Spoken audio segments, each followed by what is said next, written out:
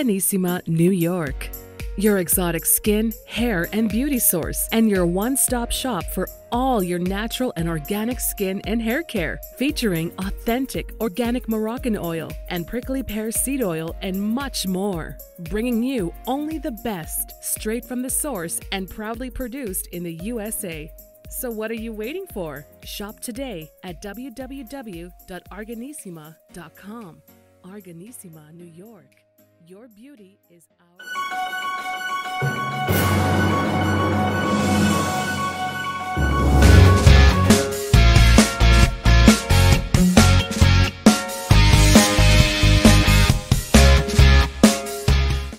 Folks, welcome back to the iHealth channel, iHealth Radio, with your host, Hurricane H. New day, new show, new topic. And we're going to stay in the realm of innovation, in the realm of technology, in the realm of medical tools and resources that is used for, in the technological world, in the healthcare system, period. And I have someone with me who actually does advise consultant to companies and folks that are into that type of piece of healthcare. And again, I'm not giving all the details because I'd like to allow her to give us more about it. But really, the idea is that we talk about different aspects of the healthcare all the time in different shows. And, sometimes we go physical, medical, you name it. But we tend to not talk a lot about the technology behind, the medical and the healthcare, services that we receive anywhere.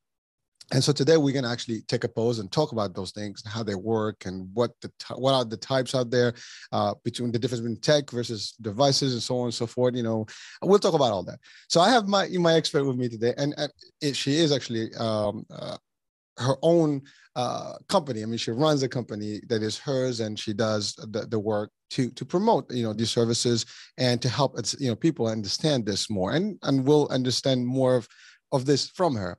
So without any further ado, I have with me Nicole Coustier, and she is going to talk to us a little bit about what I try to explain, and we're going to guide it from there. So welcome to the show. How are you? I'm doing great. Thanks so much for having me. No, my pleasure. And, when we connected, I felt that there was definitely a need for clarity and clarification on really the world of health tech in general, how it all operates. And it's a different angle. And I know for a fact, anyone listening, watching, they've probably been to a hospital, to a medical doctor, and, they do have, devices, they do have technology that makes things happen. And sometimes we don't even know the extent of how that works and what it does and how important it is. But before we get into all that, if you don't mind, Nicole, talk to us a little bit just about your background and your involvement in this technology space, and how long and all that good stuff. Yeah, absolutely. So I've been in this space for a really long time.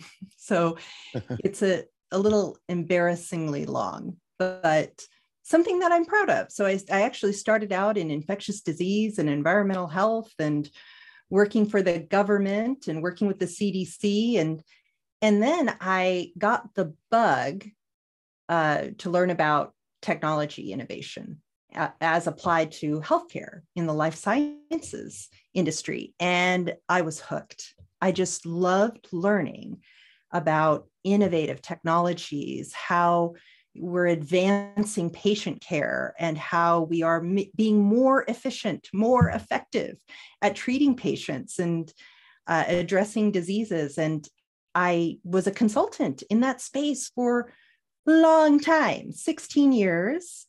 And I launched lots of products in medical devices and molecular diagnostics and biotech. And my job primarily was to get these new medical technologies covered by insurance companies. So my job was an uphill battle for 16 years, but a lot of successes, a lot of learnings. And what I did after those 16 years is I decided to do two things. So I kind of split, and I decided to create a health tech advisory where I started to help investors and founders really kind of validate some of their assumptions about how healthcare works in the US, so that as they're developing their products, they actually have an eye toward all of the headache that can come later on and see if they can address that stuff up front and kind of prevent a lot of the headache. I say headache in quotes, the headache that it can be to get those things covered by insurance companies. You can actually address a lot of that stuff up front. And so I started doing that work. And then I started actually my own executive coaching firm too, because the reality is when you're a founder, when you're in a startup, when you're trying to do all of this stuff and you have all these different stakeholders at the table and you're trying to please all these people, you need a sanity check sometimes. And so I kind of coupled those two areas of expertise. And so that's where we are today. Wow, well, that's a lot. Yeah. That's a lot of grounds to cover and definitely a lot of rich background. And we're going to try to expand in there, right? Well, the first things first, I mean, I have to say, I don't get a lot of folks that worked at the CDC. Yeah. And so that's got to be a unique experience in its own. I mean, I know, and that's the other thing. CDC is known as just disease control, but there is more to it. I mean, they use tech, I'm pretty sure. And that's actually, how was that experience, by the way? Just curiosity. Yeah. So I worked for a local government entity, and we were reporting in and coordinating with the CDC on a number of different initiatives. And I mean, it was, going and presenting at the CDC in front of, an international body of experts. It can be pretty intimidating for somebody who is just out of school. And so it was a wonderful experience in the sense that it was personally very groundbreaking, right? I had an opportunity where I was totally out of my comfort zone, but also to be able to interact with just brilliant people who are doing this to advance, information, data science, knowledge, how to translate that into changing behavior in the community, right? So it was just a wonderful, wonderful opportunity to work with brilliant people and see how people make decisions. What are their considerations? What's the rationale behind some of the decision making? It was a truly insightful time. Wow, I mean, that's got to be what do you call it, like a boot camp training? Yeah, a little bit. I mean, really coming Yeah. in. I'm sorry, going into it, and you're meeting with some top-notch people, and to your point, worldwide, you have to meet the expectation. That's always hard. And at the same time, it's for you, it's a big learning experience. And sometimes I'm going to give an example that may be totally far-fetched from where you were, but it's almost the same concept in a different world. So I came from the tourism industry, and I went into the first job I had was at Disney. Really the best of the best in the industry, right? So for me, it was a super experience, boot camp training in like magic, in everything else. So once you get that, I mean, it's a foundation that you can never, get rid of. And it sticks with you for a long term. And I think that makes a big difference where you start at the onset of your career path anyways, whatever path you take. So even for audiences, whatever you do, if you can land in a place where they can give you that nice little baseline, everything. That's it. I mean, the rest is you basically get all that boost, skyrocket, baby. so that's true. And I completely agree with you. And the one thing that I learned just being a part of that experience so young in my career, so early in my career, was how focused on the end game everybody was, right? So it was very goal oriented.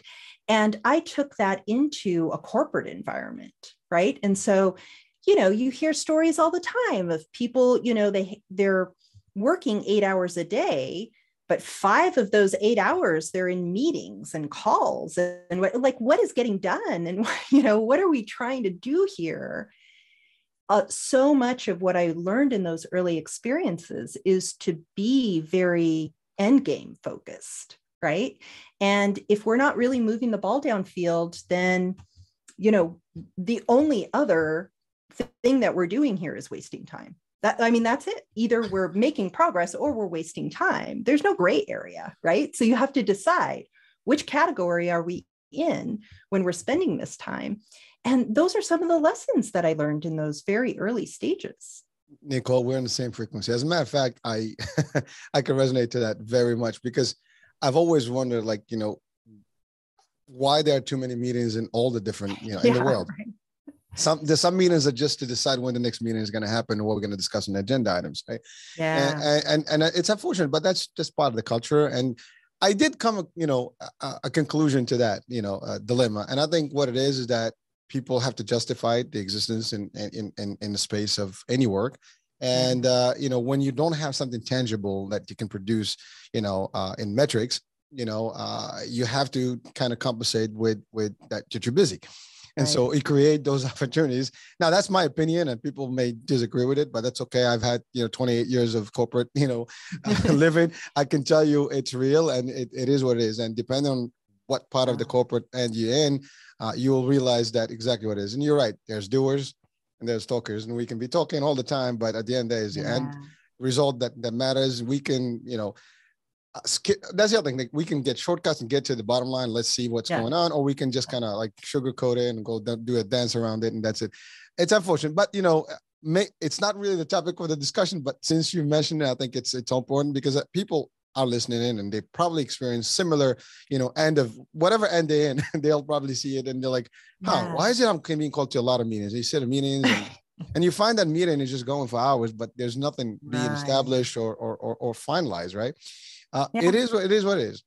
And one thing that to bring it back around, one of the things that I've learned over my career is, especially in healthcare, you have all these different stakeholders that are at the table, right? You have the patients and the patient advocates, and then you have the physicians and the hospitals, and then you have the health plans and Medicare, and then you have industry, the technology people.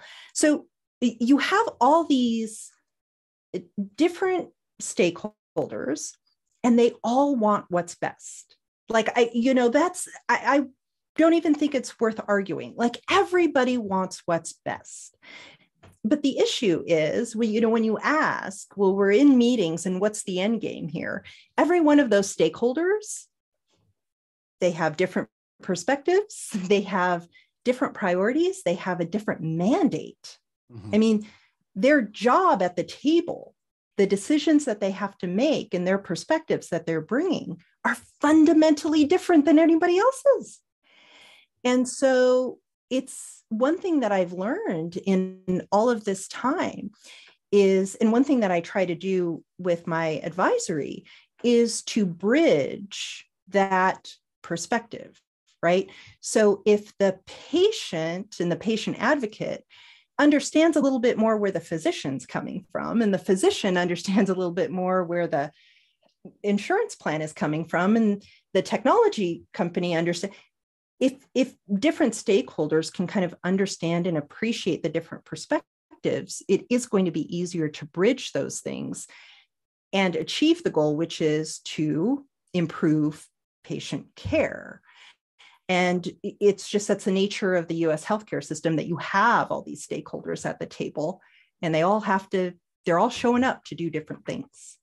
Well, Nicole, I think that's not necessarily just for the US. I think that's all over the world. And some parts probably worse and some parts better. I don't know. But you're right. I mean, and it's funny, because almost everybody that you mentioned, then I have somehow been in some of those meetings.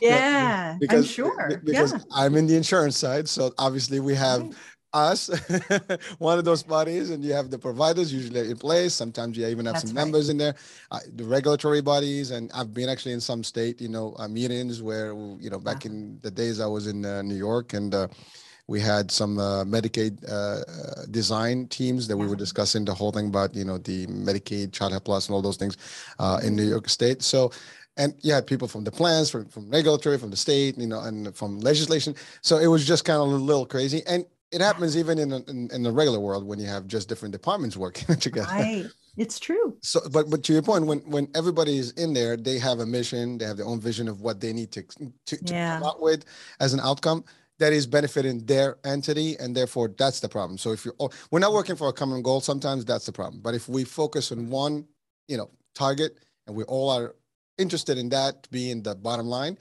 I think that makes a big difference. But I mean, listen, I mean, we're talking about just, some of the nuances of the business that we're in and healthcare in general. But it's very similar to a lot of other industries, but it gets a little trickier, you're right, because there's more regulation in healthcare. There's, there's just too many, there's profitability.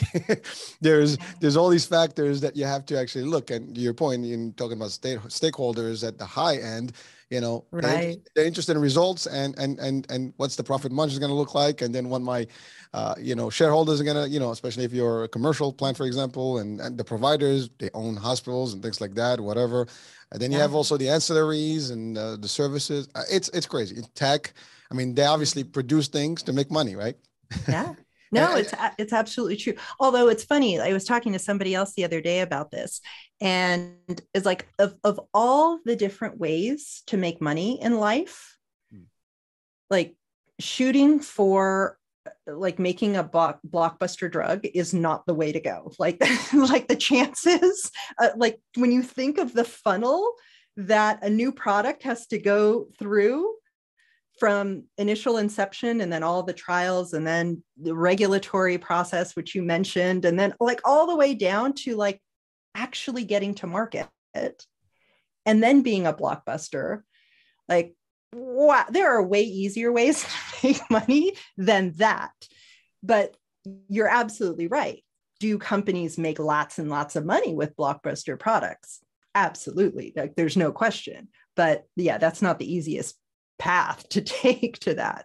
And Nicole, I had actually a guest who was a very good friend of mine and a mentor of mine, and he was in the pharma world for many years, and he had stated that he probably has been part of multiple products that were actually being put in place, and only a few of them really made it to the market and really made the big bang and the big boom, and they become the hit, right? So there's a lot of that. I mean, you're right. But again, I mean, these companies also have super deep pockets, and they can do all that, and they have enough revenue from the other products to actually compensate. But you're right. The research and development, piece in itself is a long process, and there's a lot. I mean, I think that's what, and we don't want to shift from the discussion for today, but really in the last couple of years with the pandemic, with the vaccine and everything, one of the reason there's a lot of debate about it is because we know how long it takes usually for anything to happen and the trials and everything. And this happened to be quick. So there's a lot of, question about it. And I think that's caused more headaches across the world and created the divide. Right. But listen, it is a necessary evil, as they say. It's part of the process. It's unusual times, right? Yeah. It is. Well, so I, we can literally just, link this discussion into the real concept that we're discussing today about the health tech and the medical devices and stuff. But I do want you to, if you don't mind, to elaborate on what are some of those components of the health tech in general. I mean, it's a pretty very large scale, I think, title. It's a big concept, and we can maybe break it down to like the different levels and what they are. I mean, there's technology that is physical as in terms of devices. There's technology that is software based and all the tools that can be used. So if you don't just break us, if there's a category list or something you can share in terms of just like what they are, just to bring to the audience closer to the concept, because some may just know it as, okay, there's technology there. Okay, good. What is it? How does it work? Yeah. Well, the way I typically think about it when clients come to me is three categories, maybe four. One is therapeutics, one is diagnostics, and one is supportive or adjacent technologies, right? Things like software or things that are in the operating suite and stuff like this that is not considered the intervention, right? And so each of those categories are kind of subject to different levels of data requirements to be FDA approved, to be covered by insurance companies and things like that. So that's generally how I think of health tech. What category do they fall into? And based on that category, what types of questions will they need to answer? What issues will they come up with? The application of artificial intelligence to healthcare it really does depend on what category is the AI being applied to. So for example, a lot of AI is being applied to the diagnostic realm, like imaging, for example, right? Can AI be better at predicting what can happen to the patient, and can AI be used as a lever in imaging and other types of diagnostics and laboratory diagnostics in order to better diagnose the patient? Maybe. Is more information good? Maybe. How does that, these are the types of questions that if you fall into that category, we've got to explore, and we've got to be able to answer for some of the stakeholders that are at the table that I mentioned earlier. Well, thank you, Nicole. And well, I just want to almost backtrack for a minute, but I just wanted to just claim this is that I may have mentioned something to this effect, but really what I want to convey right now is the idea that medicine and healthcare in general, without the tech, could be literally traveling back in time. It is. I mean, the technology is what makes, the advancement, the actual results, the speed of the results, the speed of diagnosis and prognosis and treatment and all the stuff, the tools that I guess the healthcare workers at all levels have in their hands to be able to do things, to perform better. Right. You're talking about diagnostics and MRIs, CAT scans, all these things. A few decades back, those things were very expensive, or there was very little access to them in the first place. If you needed to do a CAT scan, you have to go to a different place in a different state, and maybe you're lucky to get in. Now it's readily and very, very available to almost everyone, at a cost, of course, and even the cost have. Literally, the costs have shifted, big time and plummeted down. I mean, they really declined, and it's not as expensive as it used to be. Yeah. But so the importance of technology is vital. It's important that we highlight that and understand that it's a need and it's a must. It's not going anywhere. But understanding today some of the concepts behind it, how it operates, and to your point, the stakeholders, how they see it, and what is the process to really even establish these things, and the parameters for use and pricing and all that stuff. So you wanted to say something, sorry.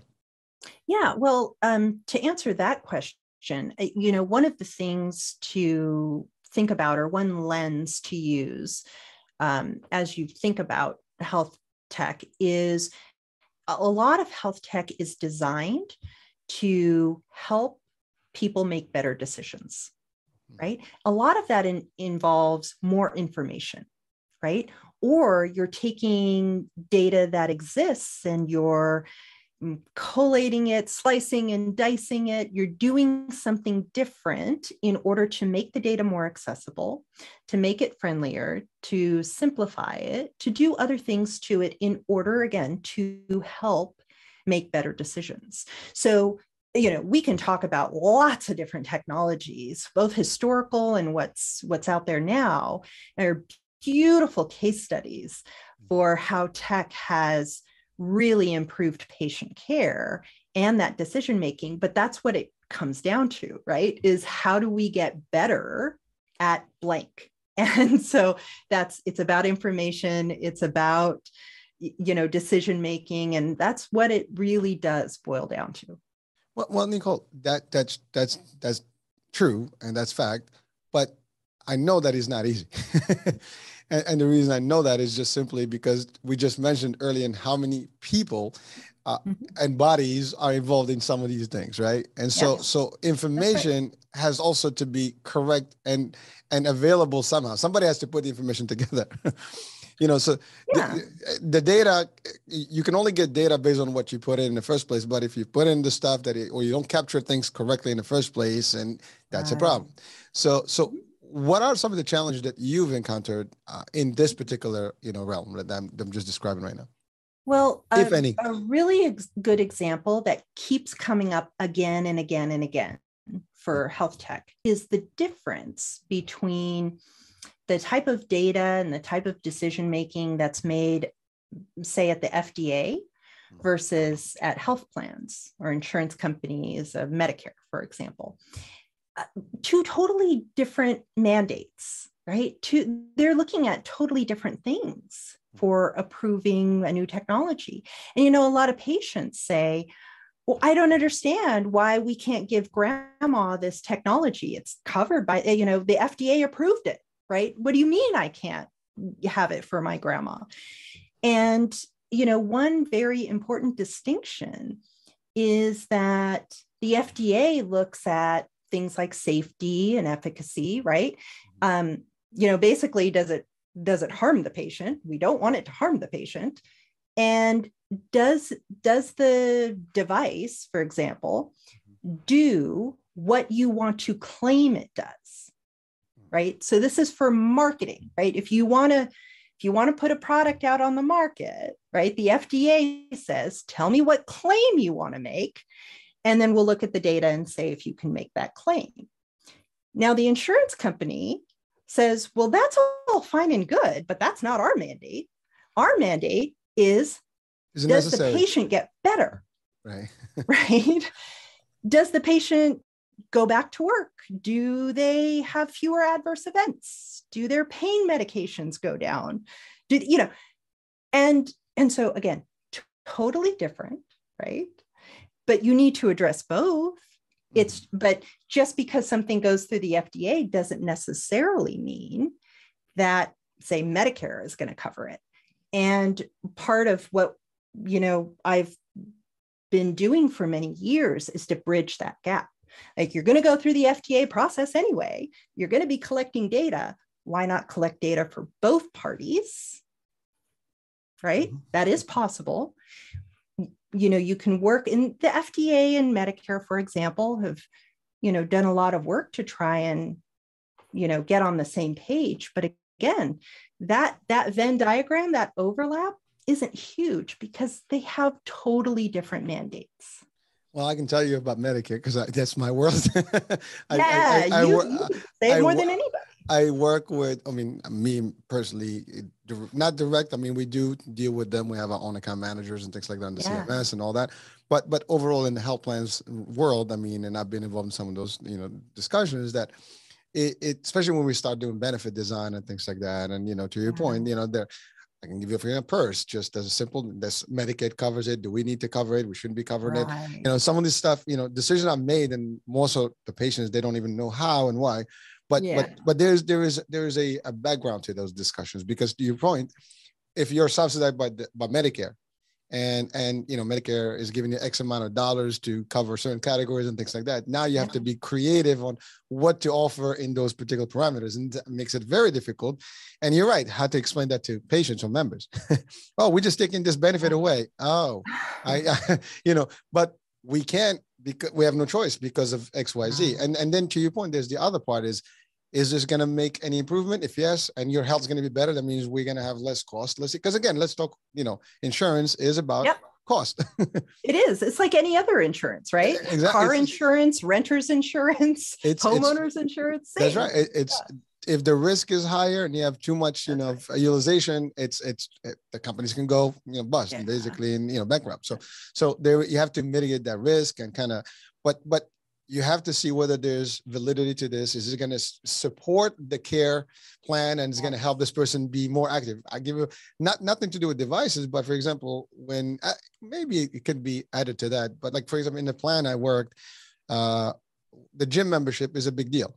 Yeah. And so, but we gave them things to use at home as opposed to going to the gym, for example. Yeah, sure. So we gave them a whole kit, you know, like a gym kit to operate. And the purpose was to keep these folks in a healthier mode and active and so on and so forth. Therefore, less, you know, better cardio, less, you know, cholesterol, better diabetes, you know. And so, but there's that we can apply that same rule in medical devices and other things. I mean, some people want a scooter, you know, and Medicare is big about that. Not all the plans cover scooters, and you know you have to figure out what kind of level, and do you need a regular one? Do you need the power? So it makes it difficult. So plans have their own challenges too. I'm not defending the plans, by the way. I'm just saying, giving a little bit of an example of where the decision can be a little bit convoluted. So. No, I totally agree. And I think we're saying the same thing, which is depending on which seat you have to sit in, you have a mandate, you have priorities, you have a perspective, and you have a job to do. Now, the ultimate goal is to advance patient care, true. But yeah, but that's ultimate, right? And the pathway to get there as a stakeholder is this particular path, and other stakeholders have a different path. So, in all of my work, the idea is to, surface what the different stakeholders need, what their perspectives and their mandates are. How do we bridge that versus somebody else's priorities, right? How do we collect data, present data, educate in a way that addresses everybody's needs so that there's a win-win and the technology actually gets out there? And not just any technology, but good technology with a lot of utility actually gets out there. Well, we want that. That's right. So Nicole, that's a perfect, I guess segue to my next question, and that is, you mentioned earlier about how you help different owners of tech that to almost kind of figure things out in advance and avoid the headaches, right?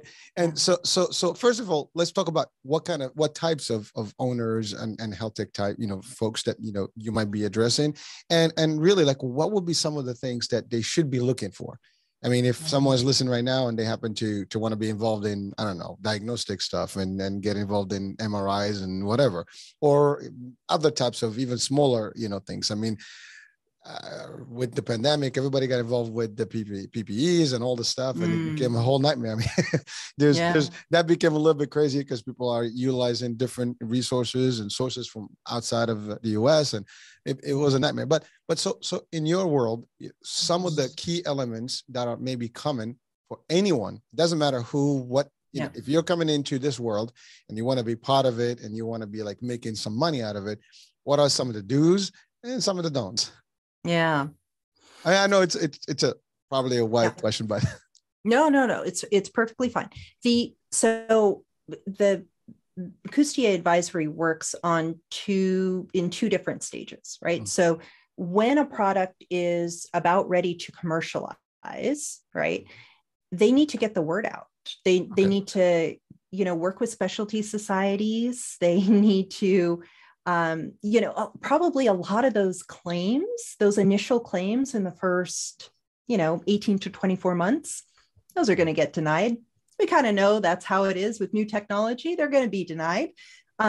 So how do we work with the doctor's offices and the hospitals to craft appeals to those denials so that we can educate the insurance company and work with the insurance company to say, we're not trying to get this covered for like everybody that has this disease, but in this particular case, doesn't it make sense for this patient to get that technology?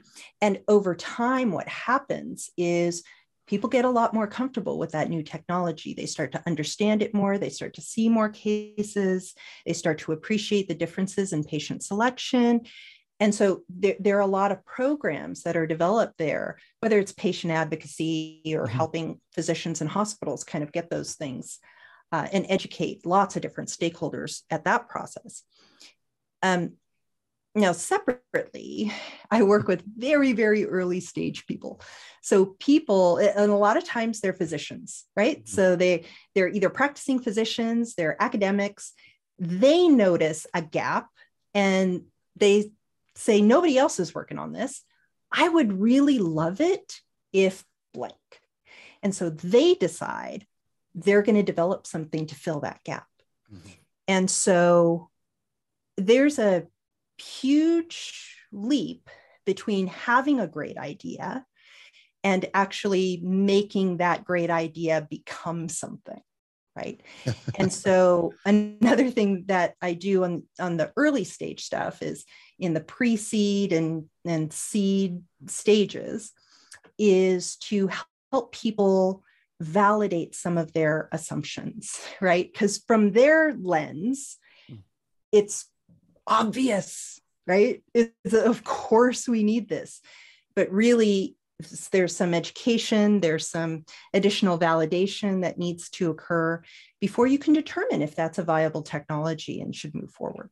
And if the cost is going to warrant it, and is it going to be accessible, and but then again, it goes back to what you mentioned earlier about the insurance. So my question is, wouldn't it be a good point when someone in that level is trying to think something, maybe to actually maybe get the buy-in of the insurance companies before coming up with something? Like, no question. That, I mean, I think that that would be, I can just imagine if someone walks in and says, you know what, we have this great idea. I think it's going to benefit your members. That's right. And guess what? It's going to save you a cost. I say, okay, sign me up. Let's talk. Right? It makes sense that way, right?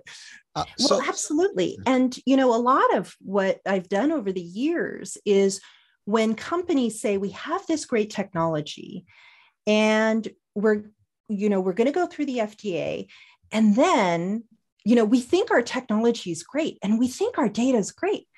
And, basically for the payers, we're crossing our fingers and we're hoping that the payers agree with us.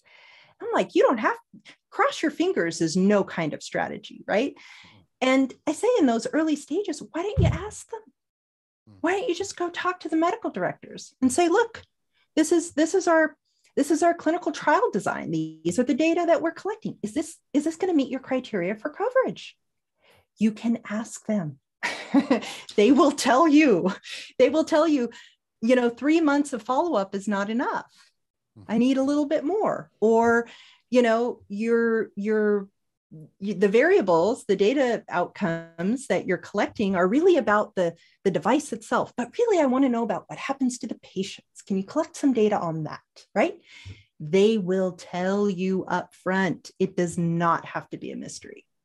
Well, Nicole, that's an excellent point, because to your point, if they were to check in and maybe get not only the buy-in, as a matter of fact, if you ask any health plan, they probably tell you all the problems that they have.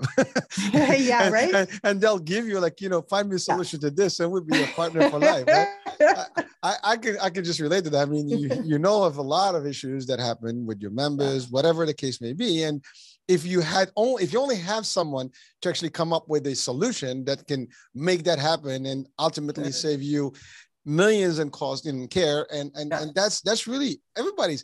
And again, I tend to go back to the cost here, because on the insurance side, but really at the end of the beneficial, the most person that's going to get all the benefits is that patient or that member, because it's all geared to, it doesn't matter. Insurance still has to provide the care. The question is what kind of level of care, and if we can make their lives in much, much better and healthier, and maybe make them mobile, in a better way, and live a longer life, and whatever devices, whether they're implanted, whether they're used, externally, it doesn't matter. Health plans will jump on that it's like hotcakes. They'll just take it.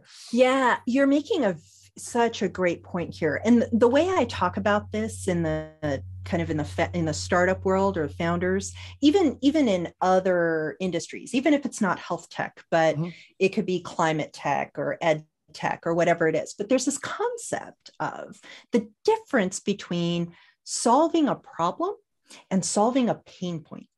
Right. So everybody will agree that, this is something that you're trying to solve for is a problem, right? So if you try to solve for a problem, everybody will say, oh, that's beautiful. Go for it. It's wonderful. Kudos for solving the problem. But not everybody will have a pain point associated with that problem. And if the pain isn't significant enough, you know what? They're not going to buy the thing. They just aren't. Now, conceptually and theoretically, right, on principle, we should be solving problems. But really, if you want the technology to move forward, you need to solve the pain point. And this whole concept of, hey, as a health plan, I can tell you about all my pain points. I would love for somebody to solve my pain points, is a very, very important distinction. Well, it is. And maybe we'll part of the discussion, maybe we can find a way to help people, get into it. But you're right. I mean, I sit in some of these meetings on the side. I mean, I'm in the sales end of it, right? So the first people that hear it all the time is us, because you're in the front aligned with patients and prospects and members. And when our, agents do enroll people into the products, and anything that doesn't go their way, you sign me up, you lied to me, misrepresented, all the above, right? So we always kind of vouch and kind of advocate for our members, and we need this, we need that, we need this service, we need to keep them healthy and stuff like that. And at the same time, we want to make sure that they get the resources that they need. And I have to say, though, I don't get resistance. We never get resistance when it comes to the ultimate goal, to your point, to really fix the pain point. Yeah. The problem is we only have a set of things that we have in our arsenal that we can use. We have excellent care managers, nurses that actually do, and I can advocate for them too. They really love their members and patients. Yeah. I mean, sometimes they fight with us, because they really care so much about the patients. So that's important to know. Now, again, this may vary a little bit from a commercial plan to a government plan and things like that, but the base is almost the same, right? It's just who's paying for things, right? Right. And that's the other thing, I think, since I meant who's paying, because when in the commercial world, guess who pays? It's the consumer. That's right. And so if there is introduction of anything, guess who pays that difference in price or that additional value? It's in your premium. So that becomes a little bit more difficult. In the government programs, it's a whole different world, because you only get in X amount of dollars per month per member, and the story, whether you like it or not. That's so manage it. Now, maybe there's categories, and if you code it correctly, you get a little extra dollars, but that's about it. So it changes dynamics from one type of health plans to the others. But the physicians today, and the health groups and the health facilities, there's a lot of synergy with health plans. I think there's more of that today.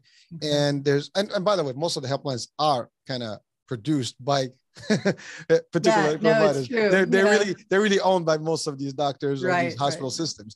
So there is that, because at the end of the day, it's just their payer, and they maintain, to make sure that their revenues are adequately, operating. But at the end of the day, there's a lot of discussion in all this, and they make sure that it's covered and it's working. But you're right, introducing a new device, a new technology, is not that easy. But you're right. If someone is having a discussion, having a roundtable about, the benefits, and you added a very great value, which is, what does that mean to those patients? That's right. Because you're right. I mean, we can do all the statistics and how this is going to be good and potent, but what does that mean to the actual end user? Yeah. I mean, there's a lot of people who may wish that the U.S. healthcare system were different, right? And there are a lot of people working on changes to that, and that's fine, and that's fantastic. But there is also a reality of the way things operate currently, right? And for patient access to new technologies, right? The question is, for all of those stakeholders, what questions do they have to answer? What are their pain points? And, how can technology developers address those pain points in order to ensure that those patients have access to all the work that they've put together to develop that technology? It's not enough that the technology is the greatest thing since sliced bread. That's not enough. What are the pain points? What are the issues that the payer is dealing with? And what are what's the calculus that they go through in order to make their decisions? That stuff has to be taken into consideration. But in the same aspect, this is a standard sales technique. And I'll make it that way, as simple as that, because we don't sell, you actually find the need, right? You have to assess the need. That's and similarly, if you're going to produce a device or tech, you need to assess what that need is, how it's going to, so all your feasibility has to be there, and you have to know what ROI is going to be there, what's in it for them. If you don't, I know that that's what you do. That's how you break it down to them. But the bottom line is, if we all, have some sort of an understanding of the concept, it will be easier. But then again, we would need you, right? We need you. That's right. Listen, when I was a consultant, a lot of times, especially in the commercialization area, I used to build these programs, right, to appeal denied claims and to educate payers and to align the physicians and the patients and do all that kind of stuff. We used to say, if we did it right, we worked our way out of a job in 24 months. I mean, the whole point was alignment, right? I mean, I would love it. Listen, I would love it if I didn't have to keep going around and teaching people these things. That would mean that, yeah, there's greater alignment, there's more cohesion in how people, these different stakeholders are working together. I will go find something else to do. But for now, right, there's still a significant need. I want to educate people on the differences between these things, even if it's as simple as a patient saying, I don't know why grandma can't get that drug, right? Oh, that's very common. Very common. Yep. But there's reasoning behind it, right? We can argue about whether it's good reasoning or bad reasoning, but it's not an arbitrary decision. And so, getting the word out and making sure people understand how the inner workings of that happens in the US healthcare system. Yeah, there's still a need for that. Well, Nicole, first of all, we do need you, and I don't think you're going anywhere. This is not going to dissipate anytime soon. This is going to be ongoing, and every time there's a new discovery, the new technology, new innovation, it's going to be in the same loop, and it's going to need people to really, work it around. But I did want, you mentioned claims a couple of times, and especially in the inception of the product and how you managed to produce those programs to promote the products, right, and market them. It is a question that I have, that if the company, the health tech company, is producing this and they did all the due diligence and now it's marketed and now it's happening, why is it that they already almost knowing that it's going to be many claims declined, but if they can possibly maybe work directly in getting the approvals before they can actually get the service? I mean, because I know health plans have authorizations, so you just, your primary doctor cannot just prescribe things. They have to go through the protocols, and health plans have, to your point, medical directors that will evaluate these requests. And if the request is valid and it makes sense, sure. So why would they still take the risk? Yeah. So this is a fantastic question. So there are a couple of different reasons. The first is, if the company didn't know any better, if the company really believed that the data that they were going to the FDA with was sufficient enough for coverage, and, maybe they did a little bit of due diligence on that, but it's cross your finger strategy, then maybe from the health plan's perspective, the data just isn't good enough, right? Mm-hmm. And so we're just not going to cover it. Now, there are some, kind of the mechanics of how claims get processed and adjudicated. Like sometimes new technologies, it can take a couple of years before they get their own code to put on the claim form, right? And so now you're using this miscellaneous code, and then that gets kicked out because the software system says, well, I don't know what this technology is, right? So there can be a lot of different ways why it's just a slog in those first 18 to 24 months. It's just, and then payers have a cycle for when they review their policies and update policies. And if the next cycle doesn't happen for another 6 months, well, you got to get on their calendar, it's all the things. And so there could be a lot of different reasons. Now, if a health tech company is on the ball and does talk to payers early and adjusts their study design to incorporate patient-related health outcomes that the payers are actually interested in and would love to see and would cover a technology for, then you shorten that time frame, right? Now it's not 24, 36 months. Yeah, maybe it is 12, 18 months, but lots of factors, lots of variables there. Nicole, I told you we're going to need you. They're going to need you. I'm not going anywhere for a while. If you're listening, you want to be in the health tech, you do need the right advice and understand how this operates. Just don't have wing it and expect the results to be, great. Well, again, I mean, any innovator sometimes. And by the way, the idea of like you mentioned something about everybody can have a great idea. Listen, everyone listening, watching around the world, there's 7 billion plus, they all have ideas of everything. If you tell them, at TV, they're going to give you 10,000 potential ideas, but they can be all ideas that are redundant and things like that, and maybe not even feasible. But you're right. It's doing the right studies, I'm a small example. I did actually have it's an invention. It's a simple invention. It was based on a need. And before I went through it, I actually had to vet it out. And we did a research. We had to see if it's available, what's close to it. Is there a potential for the market for it? Not just here and globally.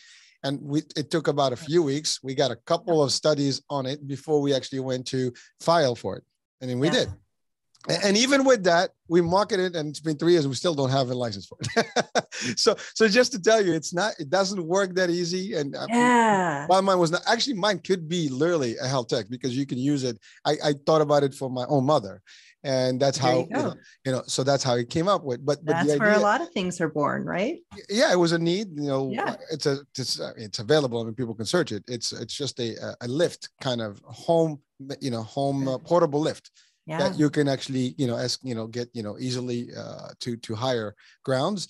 And so the idea, but to make it, something that is different, that is potentially, that you can have a patent, and I got the utility for 20 years and all that, but it was not easy. But we had to do the studies just to make sure that it's not just an ad hoc idea. Okay, I got an idea. Okay, cool. Well, there's a lot of ideas, but is it even worth investing in it and taking the time or not? And same thing here. If there are ideas, you have to do all the above.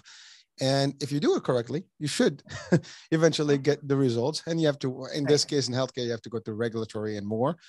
But so you mentioned something about programs that you create to help, these folks kind of like put their products out.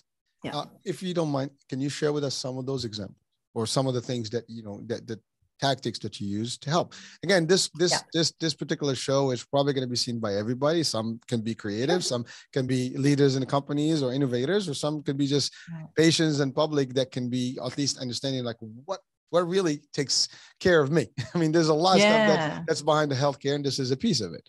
So what would be some of those? Well, so I'll give a couple of examples. Sure. I've designed programs in medical device imaging where, it's just new. And, sometimes there are technologies that are not these sort of big ticket items. So it might not even be on the insurance company's radar, right? And so we design a program to educate the payer, to make sure that, when claims are being submitted to the payer, that, there's sufficient information in there. You're sending in medical documentation and you've got information on the technology itself, because otherwise the payer's like, what the heck is this thing? Like, they go to the website and the website is, maybe it's good, maybe it's not. Like, you can't just assume that everybody just ought to know everything about everything, right? There's a lot to keep up with. So there's patient education, patient advocacy work where, if it's a Medicare patient and they have, maybe they're a transplant patient and, they need to take immunosuppressive drugs, right, to keep their organs working. And that drug isn't under, the Medicare drug benefit, but it's this other benefit, and they can't figure it out. And they're just a Medicare beneficiary, and they're, 60 years old. And can you help me? Right.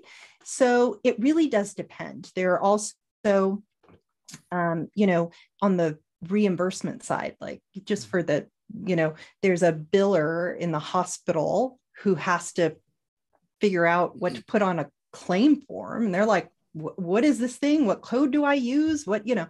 So we can help various stakeholders, but it's in that early stage when the technology is just new to everybody. And, everybody needs a little bit of help in different ways to kind of make it through. So Nicole, I just, as you were talking, I'm thinking about, what about when payers, for example, they do contract with providers and they do negotiate rates for different services and, with the diagnostics and lab and all these things. I mean, that could be a good point where they can really establish some of these parameters for anything that they think new and they use, and therefore they can establish those rules initially. So if we agree on something and we have a rate for this, even though it's a new technology, we can make it valuable to us and, maybe put it in the right place. that may also help. And again, I'm not sure if that's happening or not, but just something that came to my mind.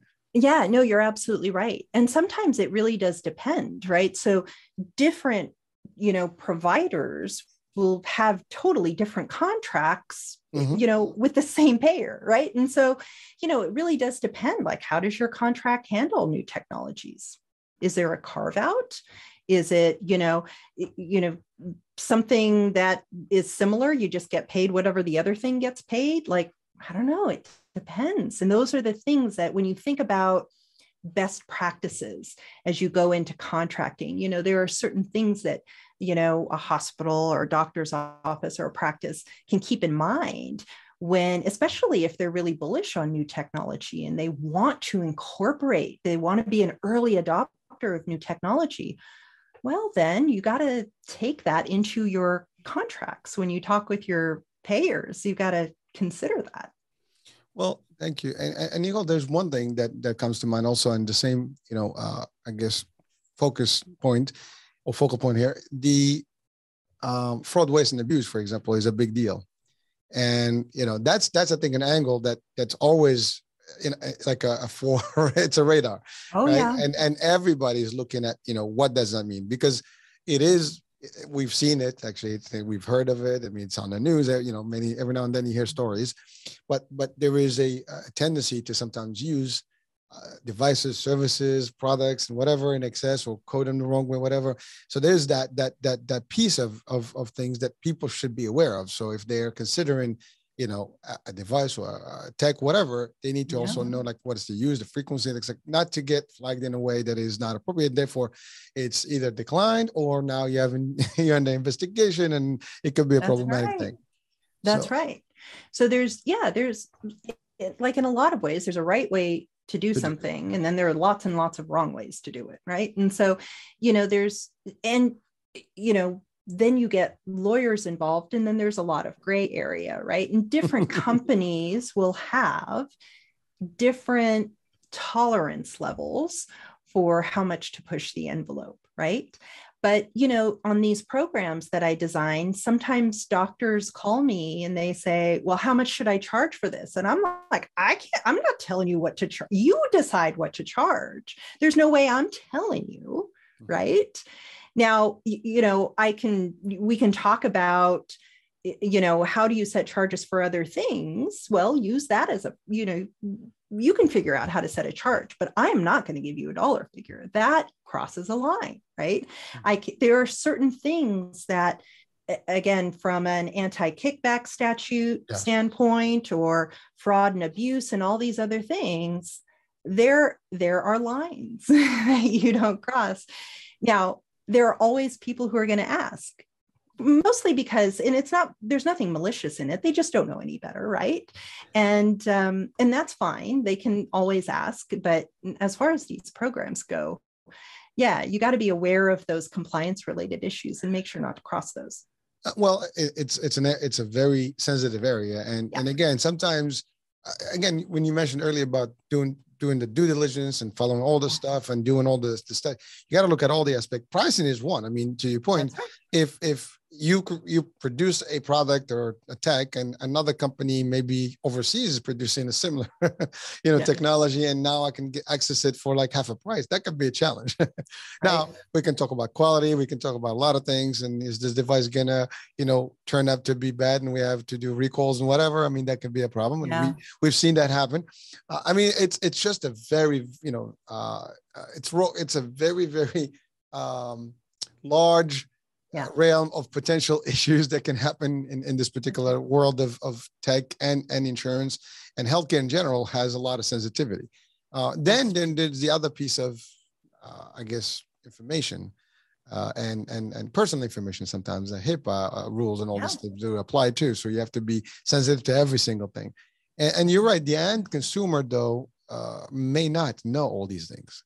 The problem is, it's for most of the people, they don't even know what's behind the scene. This is like all backstage. Oh, yeah. The patients and the members, they expect to go to a facility, get services, don't get billed, and that's it. No, it's so true. And there are so many case studies of things where, yeah, the patient, the physician prescribed something. So the patient assumes that the physician prescribed it. Well, they should know if it's covered by my insurance company. I shouldn't expect a bill. When it's like the physician's like, I have no idea. Like, I don't even know what your insurance is. Right? That's somebody else's job to know your insurance. So again, there are a lot of assumptions about what other stakeholders know, don't know, do, don't do.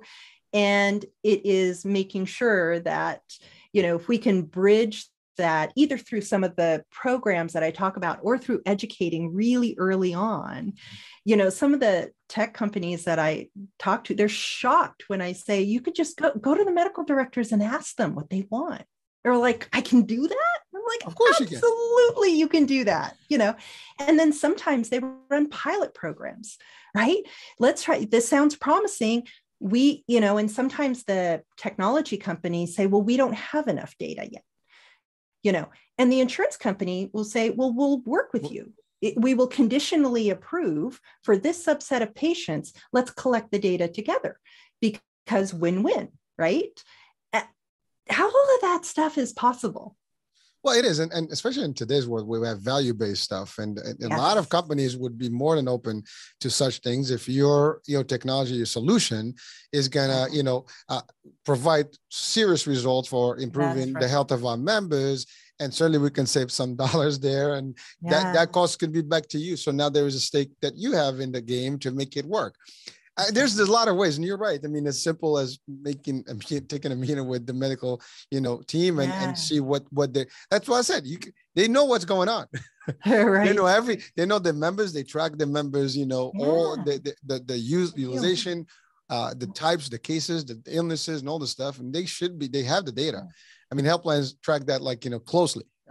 Yeah, well, to our point earlier, I mean, health plans are insurance companies. I mean, they have actuaries where their job is just to go through the data. They're swimming in data going back decades. So yeah, a lot of this stuff isn't new, but some of the issues that I deal with the new technology companies is, a lot of that past data. What if it doesn't apply to the new technology? Okay, now let's talk. Now we're talking about more innovative partnerships for how do we collect that data? What data do we actually need?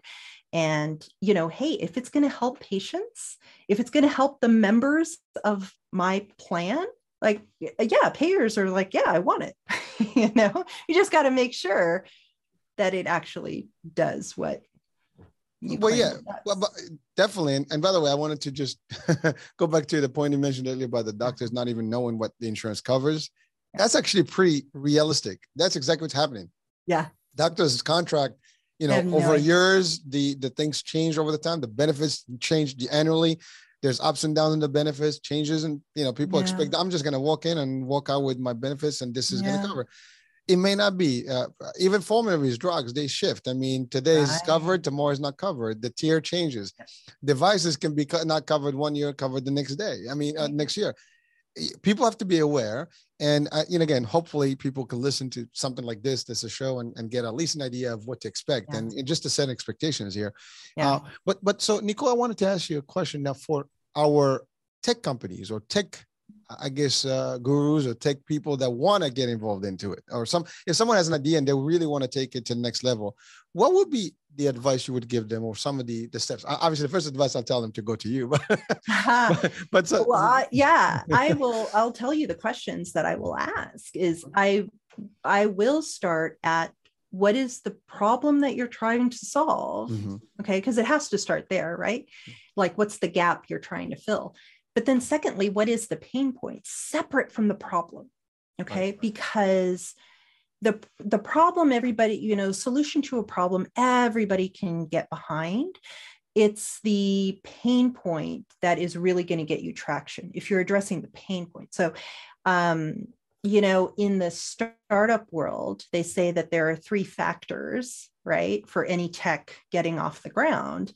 The problem, the pain point, the solution that you have, and then the customer, right? So the customer might be like, who's the customer? Is it the physician?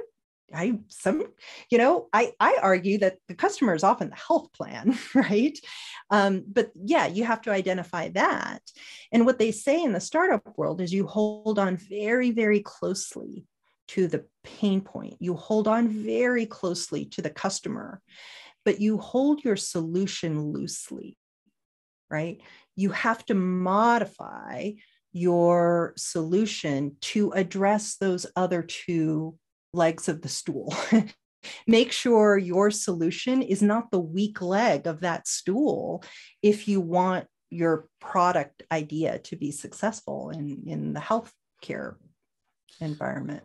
Well, that's an excellent point. And thank you for clarifying that, because again, if someone's listening and, they might like, oh, I think I have a super solution, I think you might want to consider, these points and understanding. And I like the idea about being loose about the solution, because if your idea is stiff and limited and you can't really adapt it, you might just be out of luck because it may not work. It's a different version of cross your finger strategy. Instead, you really do need to listen to what your end users are telling you about what they need, what their pain points are, and what, all of that kind of stuff. And then you can actually land on something that will make an impact. And thank you. And by the way, Nicole, you made a super point. The fact that sometimes you don't even know who's the end user here, because it can be a little convoluted, because if a solution is used by the doctor, is really the doctor to make him or her do better, work. Is that really the end user there, or is it that the patient that's going to get the better results? And it does get a little cloudy there, because to me, you can think about the doctor's going to be happy. They're going to love the solution. Yeah, but is it going to do any extra stuff for the patient? Maybe. Is the plan even going to be happy with the solution, because now it's going to be more money for them? You're right. So there's 3 components that you have to almost add them up and see at what point they all align that it's going to benefit each and every one of them. If it works the 3, I think you're good. Yeah. No, that's absolutely right. And, a lot of people think of, and again, their heart's in the right place, right? They notice a problem in patient care and they're trying to solve that problem.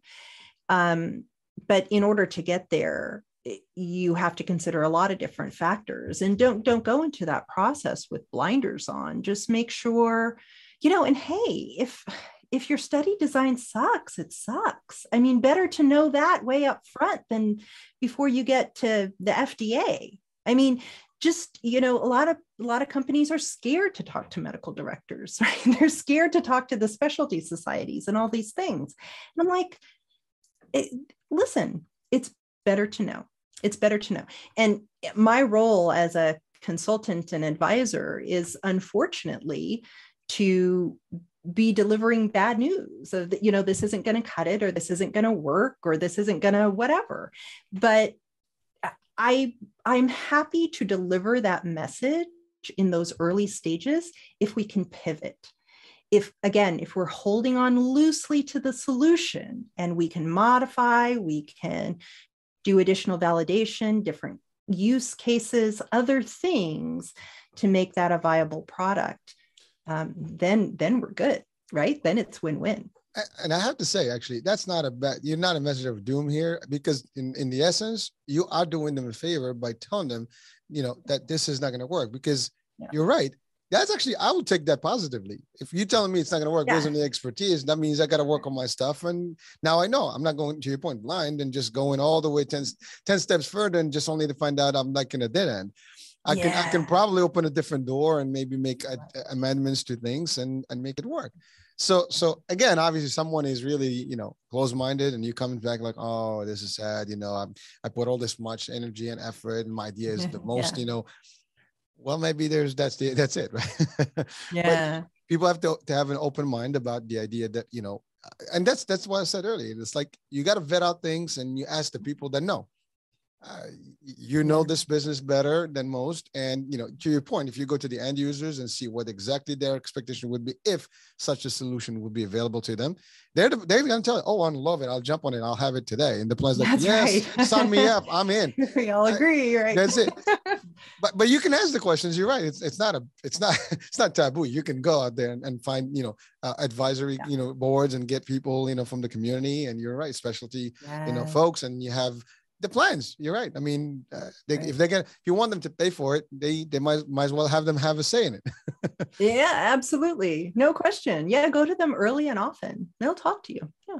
Well, so to that effect, I mean, if someone comes to you right now and says, I have this great idea and I'd like to do this, do you actually facilitate that? Would you facilitate that? Definitely. I mean, so there are a couple of things, sometimes it's my own personal experience working so many years with health plans and Medicare. Like, I can tell them up front, I can look at a study and I can say, yeah, this is not going to fly, or you're probably going to need something else. Or, from the health plan's perspective, this is what they're going to need. And this is what the shortcomings might be. And then there is a separate step where we could go ahead and set up calls with medical directors or benefit managers, or like lots of different stakeholders, right? Whoever the stakeholder needs to be, whoever we determine the end user to be, right? And do really informed interviews with people who are willing to sit down with us. And, they have, again, a stake in this, in that they're willing to spend time up front, right? To have tech companies do this right, instead of all this time on downstream, where this is a technology that they're not going to cover for one reason or another, and then have to deal with that mess. Health plans don't want to deal with that mess.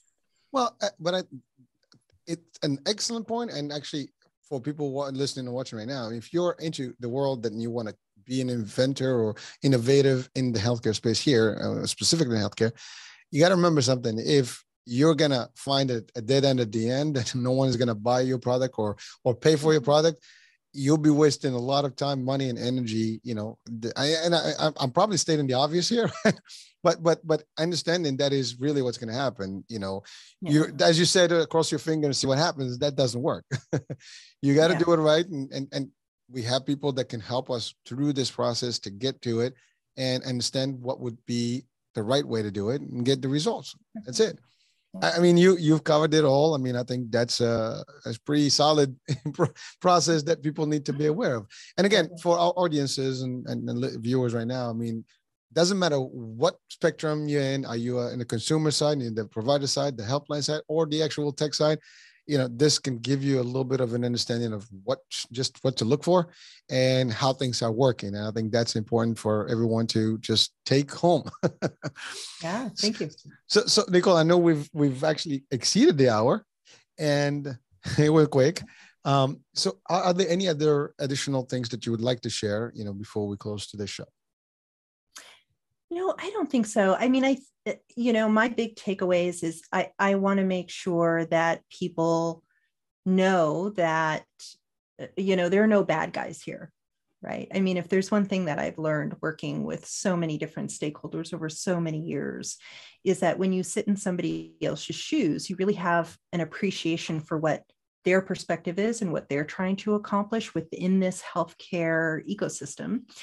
And that there are bridges. There are ways to bridge the different, what seem like competing priorities.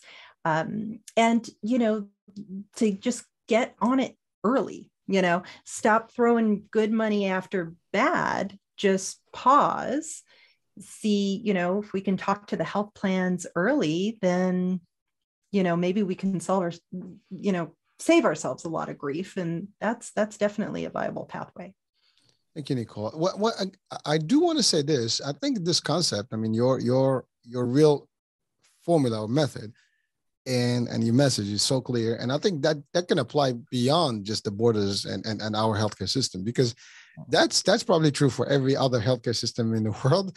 And, because I'm sure that they face similar issues anywhere in Canada, Europe, you name it, right? That's one.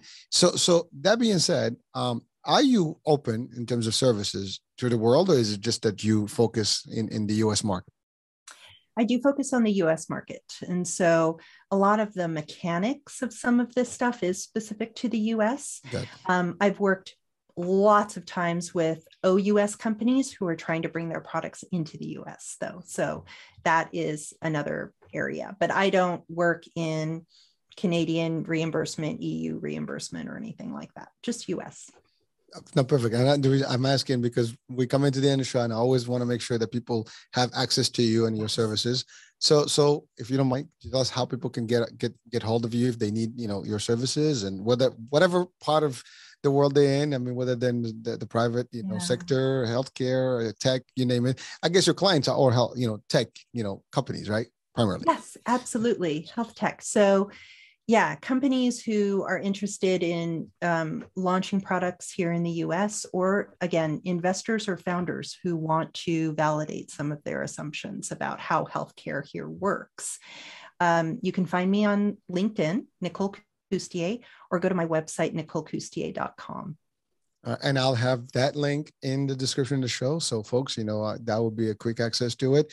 Again, I hope that a lot of people can benefit from this. And you're right. I mean, investors, we didn't talk about that, but I mean, yeah, if you're going to put money in a project, you want to make sure it's going to be viable for you. So, hey, listen, that's right. And there's a lot of investments that go into the healthcare and health tech. So yes, I mean, please do.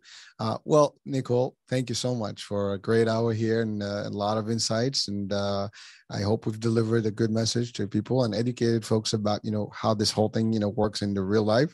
And that's about it. Any last questions or last words before we part here? No, thank you so much for having me. I really enjoyed my time here.